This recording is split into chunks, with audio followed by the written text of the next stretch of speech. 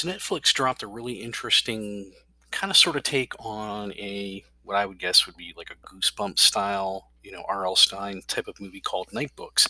Hadn't heard of it before. Hadn't heard of the book that is pretty based on, but it's a really decent little Goosebumps style movie for I would say kids. I mean, there's nothing too offensive.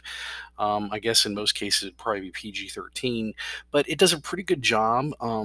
It's a pretty basic plot of two kids who get trapped by a witch in her apartment, and the one kid is forced to tell stories to stay alive. And it's got that kind of um, Arabian Nights kind of feel to it, and it works.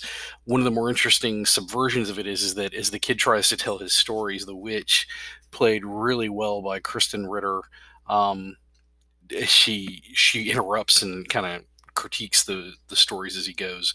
So really interesting. Special effects really well done. Produced by Sam Raimi, not directed by him, but you could tell it has his kind of influence. So it's really well done.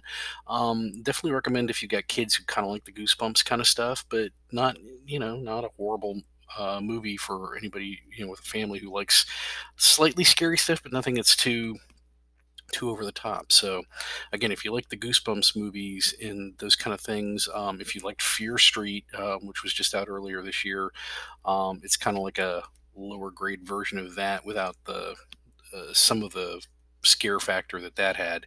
But would definitely recommend Night Books on Netflix right now.